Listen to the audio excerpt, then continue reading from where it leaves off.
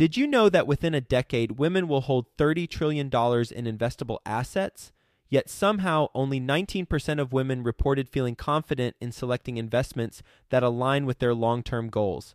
Our friends at Invest Her are out to change that. Invest Her Con is the #1 premier conference for women in real estate, and it's happening June 2nd through the 4th in Austin, Texas. Invest Her Con is not just another real estate conference. It's a transformational experience focused on real estate investing, business strategies, and self-care tactics, all designed to help women take control of their financial futures. Gain the knowledge and skills you need to grow your portfolio and build a sustainable business, all while connecting with over 500 women who are playing at the same level. To learn more and to get your tickets, visit investhercon.com today and use the code 100BESTEVER to get $100 off your ticket.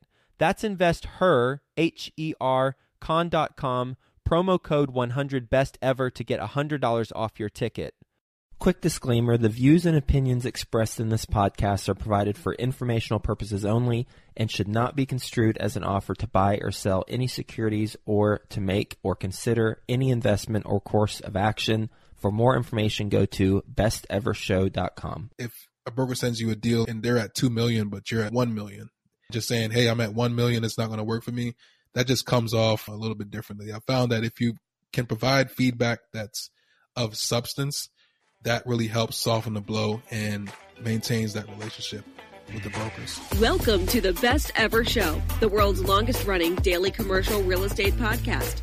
Our hosts interview commercial real estate experts every day to get you the best advice ever with none of the fluffy stuff. Hello, Best Ever listeners. Welcome to the Best Real Estate Investing Advice Ever Show. I'm Ash Patel, and I'm with today's guest, Yannik Cudjoe-Virgil. Yannik is joining us from Baltimore, Maryland. He is the principal of Merrill Acquisitions, real estate investment management firm that focuses on value-add, opportunistic commercial real estate investments. Yannik's portfolio consists of being a GP on 70 units. Yannik, thank you so much for joining us, and how are you today? Doing well. I appreciate the opportunity. Thanks for allowing me to be here.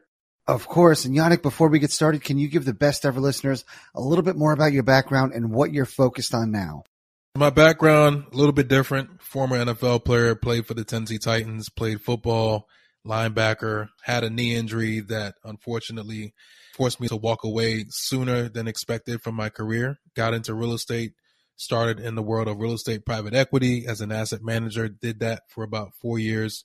Then about a year and a half ago, jumped out full time.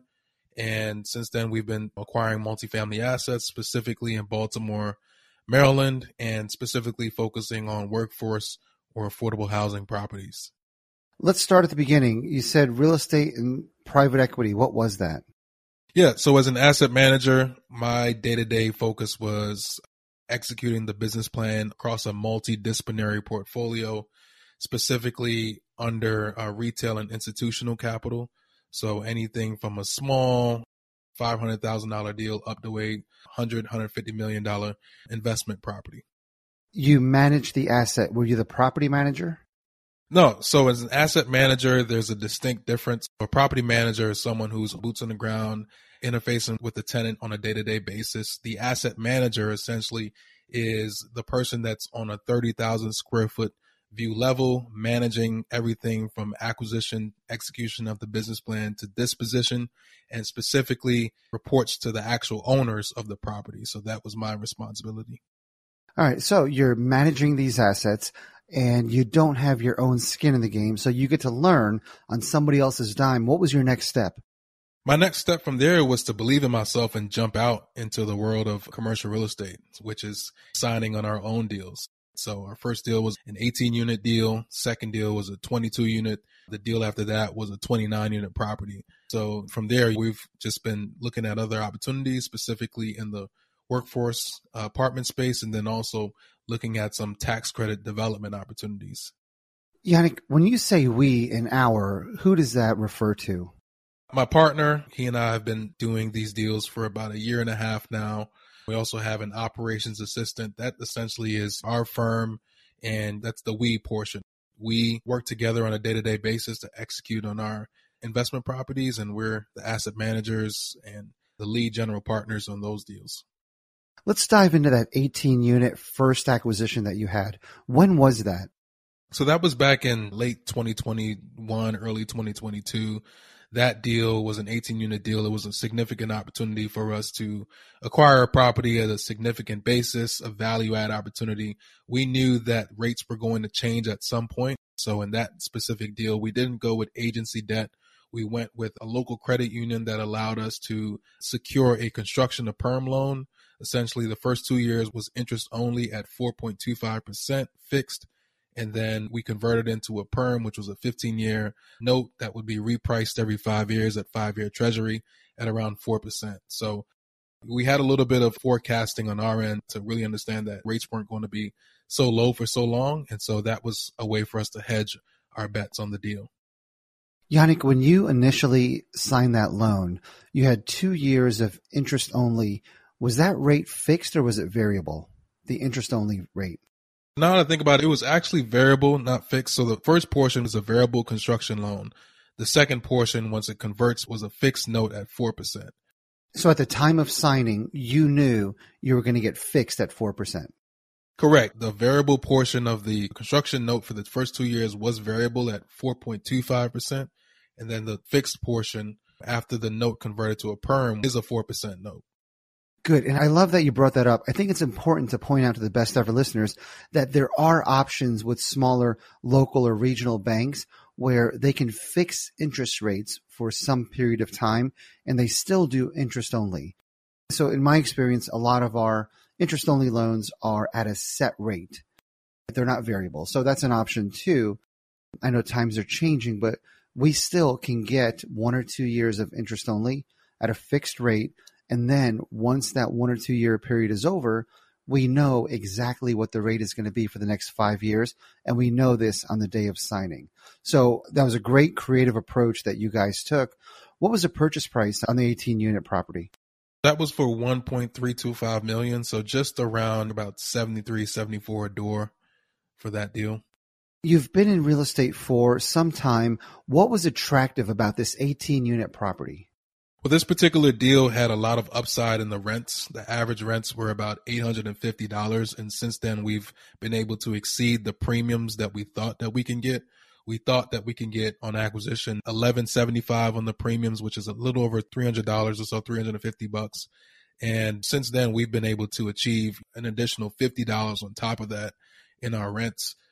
Obviously, in the real estate space, specifically in the multifamily space, rents are always going to drive your pro forma, right? So if the rents hit, most of the time, your business plan is going to be in the right direction. I think for us, the debt aspect was something that we wanted to make sure that we were protected on as well. So to your point, for the best ever listeners out there, I think that credit unions are fantastic opportunities, particularly on the smaller deals, because a lot of times they don't see large multifamily deals or they don't get the multifamily opportunities because a lot of people just go straight to agency. It's non-recourse. This deal was a recourse deal, but we felt that because the debt was so attractive, it was worth taking on the recourse for this deal. Yannik, you had almost a 30% rent increase. What did you have to do to accomplish that? Was it just expiring leases and bumping up rents? Yeah, most of the leases were on month-to-month rents. That allowed us to successfully issue some notice to vacates. We never really want to kick anyone out from their units, but we do understand that we have a business plan to implement at the same time. But we have also offered some of these tenants to come back and rent the units at an attractive price as well. So that business plan essentially entailed us renovating kitchens, bathrooms, spending around $15,000 roughly per unit. So typically when we look at deals, we want to make sure that our return on cost is at least 25%. That really puts the needle in the haystack for us to actually move forward and actually do these deals.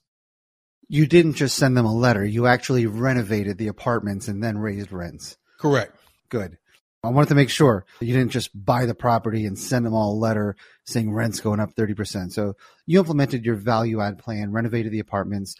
What other things did you do to add value to this property so that you can justify the additional rent increases?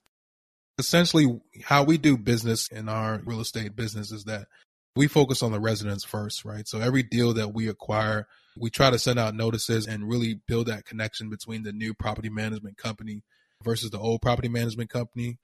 A lot of times you might inherit some of the bad relationships that the last owner had with the tenants. So sometimes as a new landlord, you don't really get a fair shot. So we try to reach out. We try to address their concerns. Maybe they're having some issues in their apartment. Maybe they want something painted. Those small little tasks as an asset manager or as an operator can go so long when it comes to building relationships with your tenants, because at the end of the day, you always want to have that great relationship, because you just never know what might happen on your property. Or if you do have that good relationship, now because you have that relationship, a tenant might be willing to reach out to you when things go wrong. So little things like that is what we do to reach out to tenants. And when we raise rents, we're also painting the hallways, etc., making things look nice so they would be happy where they live. Yeah, that's a great trade-off. Yannik, do you and your team self-manage these properties? We do have a third-party property manager on these. What are some key attributes for identifying a good property management company? That's a really, really good question. So we're in the workforce affordable housing space. And for the best ever listeners today, the biggest thing that you need to know is you don't want to put a luxury property manager on a workforce housing property manager. It's two different profiles, it's two different asset classes, two different styles of operations that go into that. It's just a different profile of property. So a lot of times what we like to do specifically, for example, is on delinquencies. We want to make sure, because we know we're operating in a workforce housing environment, a lot of times these tenants work paycheck to paycheck. So they fall behind, or if something happens in their life, they might be falling behind for a couple of months. Whereas on a luxury space, if something happens and someone is, let's say, 120% AMI, et cetera, they could probably afford a car going up or some sort of big repair with one of their cars, for example. So what I'm trying to say is that you want to make sure that your property manager has experience operating in the asset class that you are buying, because it's a total different style of property manager. There's different systems. There are different things that you have to approach on a workforce housing asset versus a luxury asset to effectively manage that and get rents in, et cetera. A ton of different nuances that you need to pay attention to. So we make sure that we identified a property manager that can fit that bucket that we're looking for. Yannik, what is workforce housing? Does that mean Class C housing? Workforce housing is your everyday professional's apartment. That can be your school teacher, your firefighter, your nurse, etc. Maybe what we classify as 80% AMI. That sort of bracket is where we serve and under. And that's essentially AMI? Workforce housing. What is AMI? So AMI is area median income. All right. If you have somebody that you're mentoring and they're used to Class A, B properties, they self-manage, and they just took on a workforce housing property, what's your 60 seconds of advice to them? Because again, they're not used to dealing with some of these issues. So give me your best 60 seconds of advice to somebody that you're mentoring that is taking on their first workforce housing project, and they're going to self-manage. So a little bit more on what I mentioned as far as maybe collections, for example. Your collections are certainly going to be different on a workforce housing asset versus a luxury asset. And it all depends on where your property is located, where your rents are priced, et cetera. Obviously, that goes a lot into that. But what we've experienced specifically as it relates to workforce housing is that we're really communicative on delinquencies, because as I mentioned, because these tenants tend to work paycheck to paycheck, they're very susceptible to hiccups in life. And when you have a hiccup, that means that you might not be able to pay your rent this month or the following month. So what we do is we remain in open communication. We say, if you're having a problem, reach out to us. That open line just goes a long way. It just brings a human element and connection to that, and really lets the tenant know that, yeah, I can pay maybe half today, but I know that I'm going to pay the rest because I just have this relationship with this person. It just comes down to operations and your ability to match, again, the right property manager with the property. What if that tenant lost their job and they can't afford to pay, but they promise they're going to pay next month? Yeah, that's a good question. So our property managers, we make sure that they are well versed on different resources that might be available. So during COVID, there were a ton of resources available. There still are some resources available to help people get back on their feet. Obviously, as a business owner, as an investor, our number one goal is putting cash in our investors' pocket, right? So it's a very delicate line between having a human heart and giving someone a chance to get back on their feet versus having the burden and the expectations from your investors to deliver on the proceeds that you said that you would. So for us, it just comes down to judgment and just balancing that pendulum between both sides. Yeah. And again, your great point was communicate often and communicate openly. I've made the mistake many times where I want to be the nice guy. I don't ever want to be the bill collector. So I would let tenants go, people go, tons of people owed me money. And it wasn't until I hired my operations manager and assistant that they started collecting money, because I was not good at having those difficult conversations. So I found people that were. So good. I applaud you for the way you handle that. Yannik, your purchase price was $1.325 million for this property. Did you raise capital for it? Yes, we raised capital. It was about a $450,000 range for the raise. And it was lower than what it should have been because we did loop in the construction loan into the project. So we did not raise additional equity specifically for the construction of the project. That was essentially all one loan, and it helped us reduce the capital requirements that we needed to close on the property. Yet another benefit of using a small or regional lender. They can be a lot more flexible with construction costs, assuming the property appraises where it needs to be. What was the appraisal on this property? We ended up getting it appraised before we purchased it on an after construction basis around $2.2 million for the deal. So it kind of ran into where we anticipated that the project would move to. And this was the first time you raised capital. Yes. How did that go? What did you do? For the best ever listeners, the capital raising is really just a contact sport.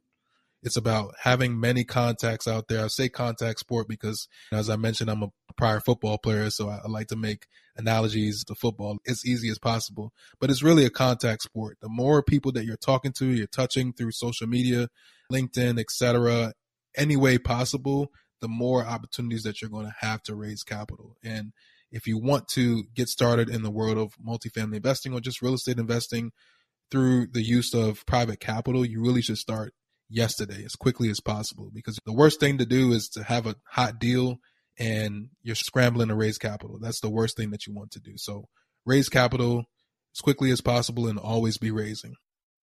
Did you raise mostly from friends and family? I mean, you were around a lot of wealthy football players. Yeah, I did raise from friends and family, but also folks that I've played with in the NFL. And capital raising, I think, is, like I said, it's a sport. There's people out there looking for yield on their capital. And as long as you're willing to go the extra mile to put your opportunities in their face, I think most of the time people would definitely give you an opportunity to look at the deal, and hopefully they'll be willing to invest in it.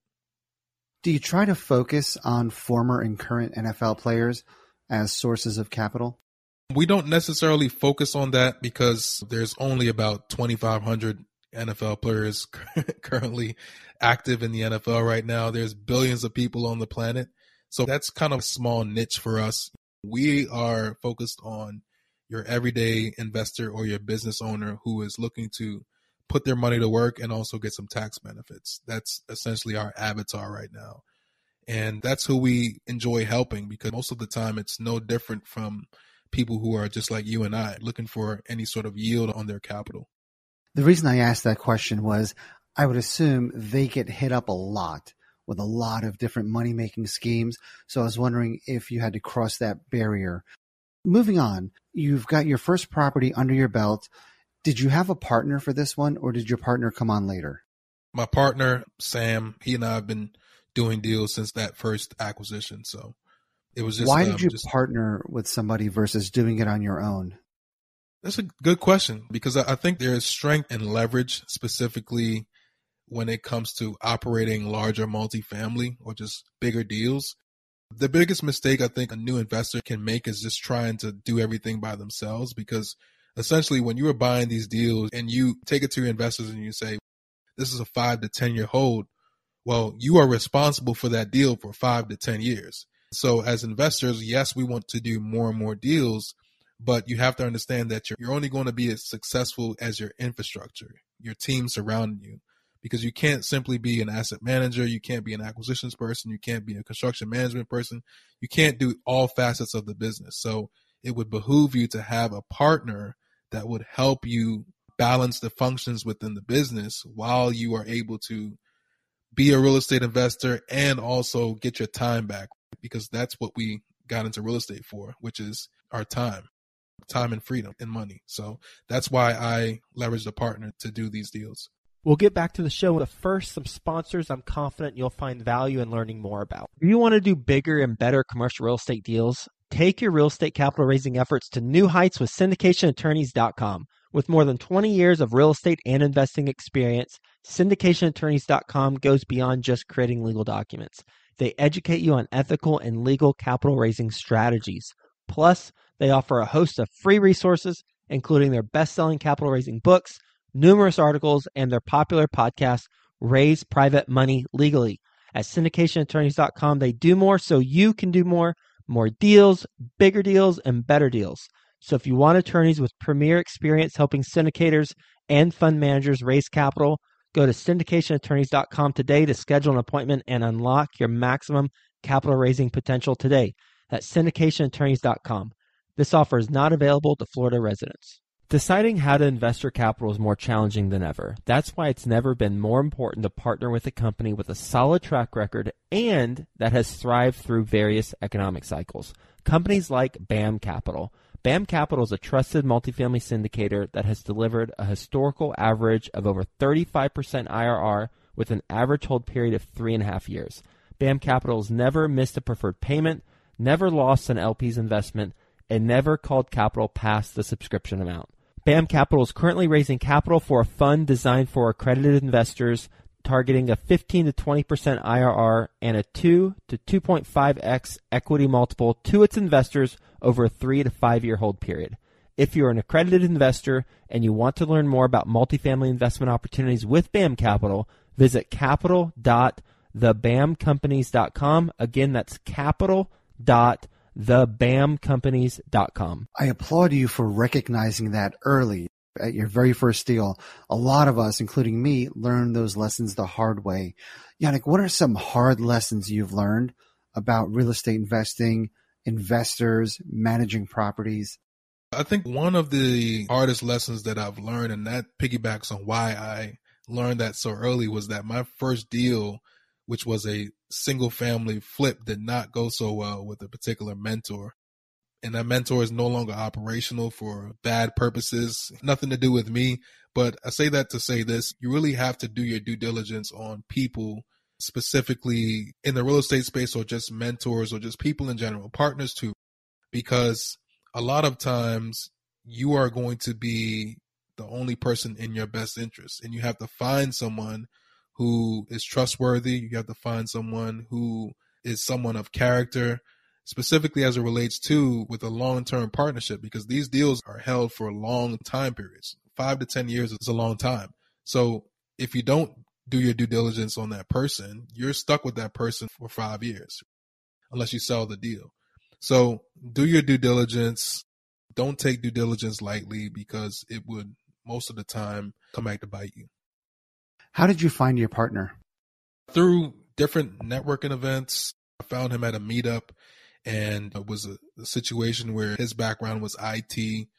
My background was asset management. I enjoy being front facing, talking to people. His IT background, he's behind the computer, the mad scientist behind everything. So we just felt like we complemented each other pretty well. Since then, things have been going pretty good. You decided to start a partnership and then take down your first property. Is that right? Yes. On future properties, are you guys glued together? No, so we're not glued together.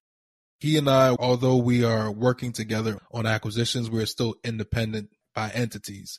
So we have that level of partnership. And I think if this is something that your listeners want to do from a perspective of joining forces under one umbrella, definitely having the hard conversations is the easiest way to go, because the hard conversations oftentimes unlock the truth behind whether you should or you shouldn't be partnering up with that person. Yeah, you're going to have the hard conversations, whether you do it early or later. They're going to come out at some point. And the reason I ask about the partnership is, are you allowed to do your own deals and not include your partner? Yes. Okay. And this is important. And again, I applaud you for this because I've made those mistakes in the past where I've started different companies, different industries, and I sought out a partner first and then formed a company. Or very early on, I took on a partner. Big mistake. You want to explore the relationship through multiple deals first before you decide to commit fully and that everything you do together. So great. You found a solution. And again, I applaud you for doing that. Best ever listeners, be careful about signing long-term partnerships or else marriages, so to speak. Well, to your point, it's like a marriage. It's easy to get into, hard to get out of. Yes. You have an operations person as well. Is that right? Yes. And does this person belong to the two of you or just you? Just me. Okay. So you're a one-man shop. Why can't you just do this on your own? Why'd you hire an operations person? Well, to the point that I made earlier, you're only as good as your infrastructure. Last year, we almost had an opportunity to take down an institutional equity partner deal. Although that deal did not work out because it did not go forward with the broker, they challenged me to really think about building my infrastructure and building things out in a way that would allow me to be scalable and can allocate capital to someone who has the infrastructure around them. Because as you know, Ash, you can buy a deal, but it all comes down to operations. So if your operations isn't solid, and not to say that our operations wasn't solid, it's that when someone is willing to give you at some point an $8 million check, they want to see a larger team. So that really allowed me to really take a step back and really think about building our company and scaling. And the first start was an operations assistant that essentially acts as someone that's helping us operate across all facets, whether that's construction management, acquisitions, asset management, and other facets in our business. I like that title, operational assistant. Yeah, absolutely. It's a fantastic way to help someone help you on all facets of the business. And I would say it's really a step under an asset manager, which would be our next hire. How did you find this person? Through different job sites, reaching out to different people, seeing who's willing to take on different roles. The hiring process for us was relatively new, and we really decided to take it seriously after our second fire. We really decided to really start putting in processes and doing personality tests, for example, to really make sure that that person is a good fit. Because I think there's always going to be a certain personality for a role, but the biggest thing that we look for is the desire to do better, to do more, to do the best. I think with all things being considered, if everyone had the same profile, but there's that one person that's willing to go the extra mile, I'm taking that person 100% because I know that when things go wrong, I can probably count on that person to come out on the other side. How did you ultimately find this person that you hired? There's different websites like Indeed. Oh, I know what they are, but this person that you specifically hired, how did you find him or her? We found this person on Indeed. This person was experienced in operations, experience in different facets of just pure operations. There was some coaching or adjustments that we needed to help them understand the role as it relates to real estate.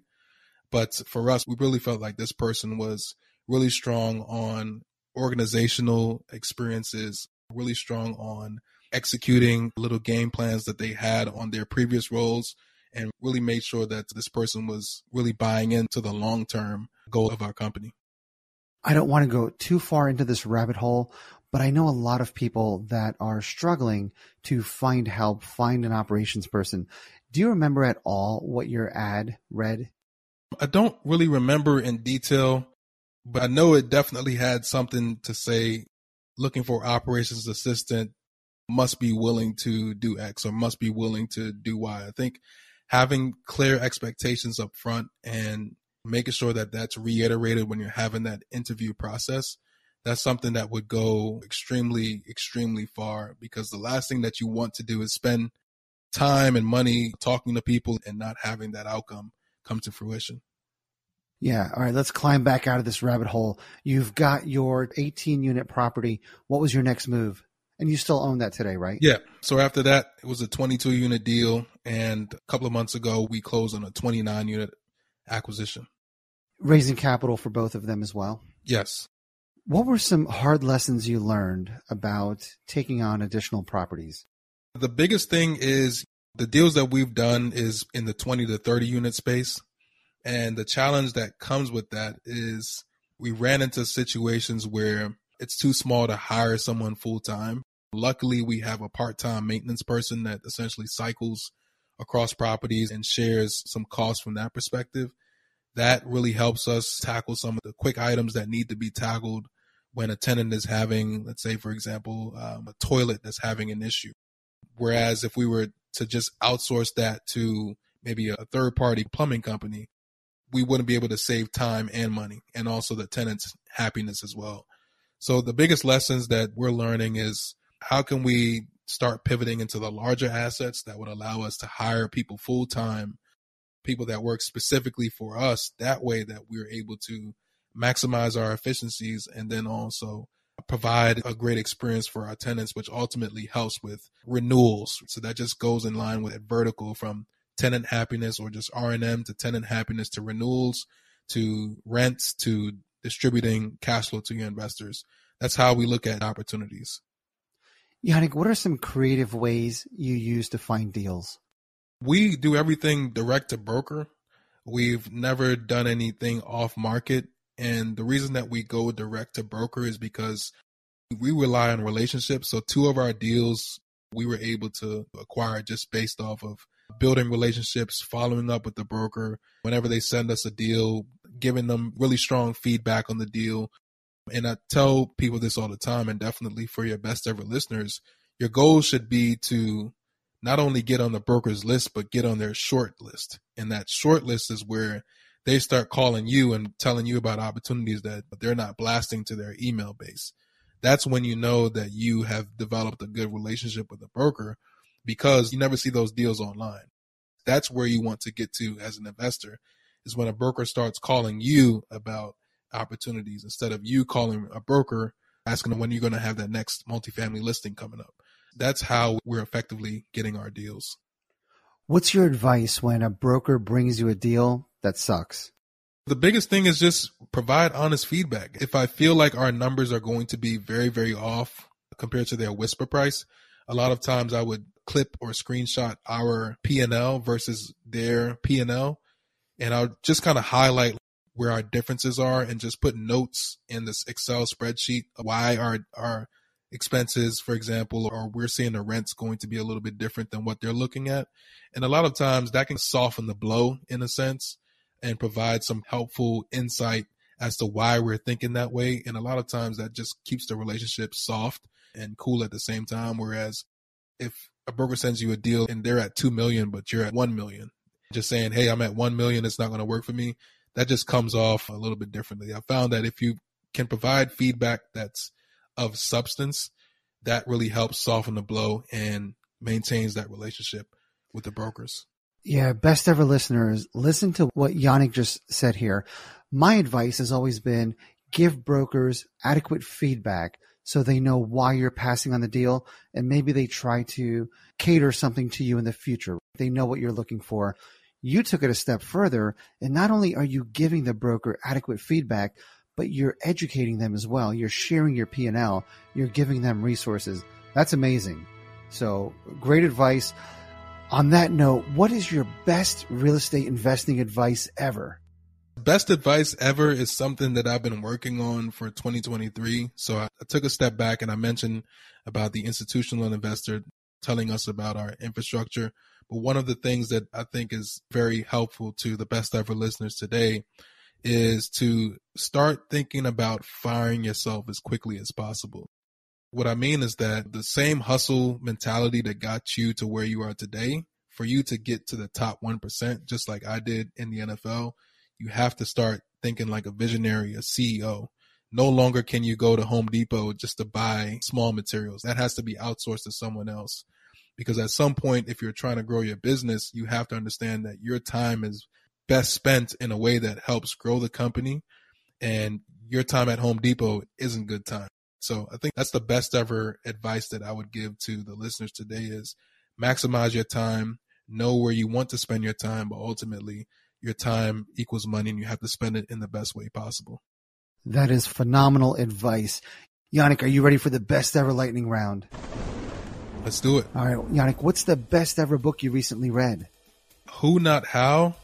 That book definitely helped me think about scaling and firing myself and taking a step back and allowing other people to lead and just leveraging other people to be successful.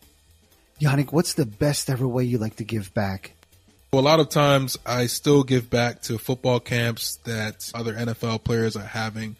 Just having that reach to still tap into the NFL space and then also impact the lives of the youth, younger kids, letting them know that football is just a stepping stone to your next phase in life, and just telling them that at some point the cleats has to be hung up and hopefully they can get into real estate and be successful as well.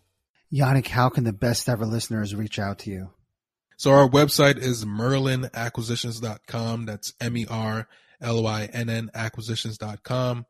We have a ton of resources and links on our website, so feel free to get those for free and shoot us an email, admin@merlinacquisitions.com, and I'm happy to have a 10 to 15 minute conversation with someone interested in investing. Awesome, Yannik. I enjoyed this conversation. I felt like I got to know you. It was great that you shared your journey, some of the mistakes you made, the wins that you had. So thank you for your time today. Oh, thank you. I appreciate it. Best ever listeners, thank you for joining us. If you enjoyed this episode, please leave us a 5-star review. Share this podcast with someone you think can benefit from it. Also, follow, subscribe, and have a best ever day. Hi, best ever listeners. Joe Fairless here again. And one last thing before you go, would you like to receive a short weekly email with proven tips from experienced investors, free tools and resources, and a roundup of the week's most relevant news and best ever content? Well, if so, join the community of nearly 15,000 commercial real estate passive and active investors who receive the best ever newsletter. Just go to bestevercre.com/access. and you'll get the very next one. I hope you enjoyed this episode, and as always, thank you for listening, and have a best ever day.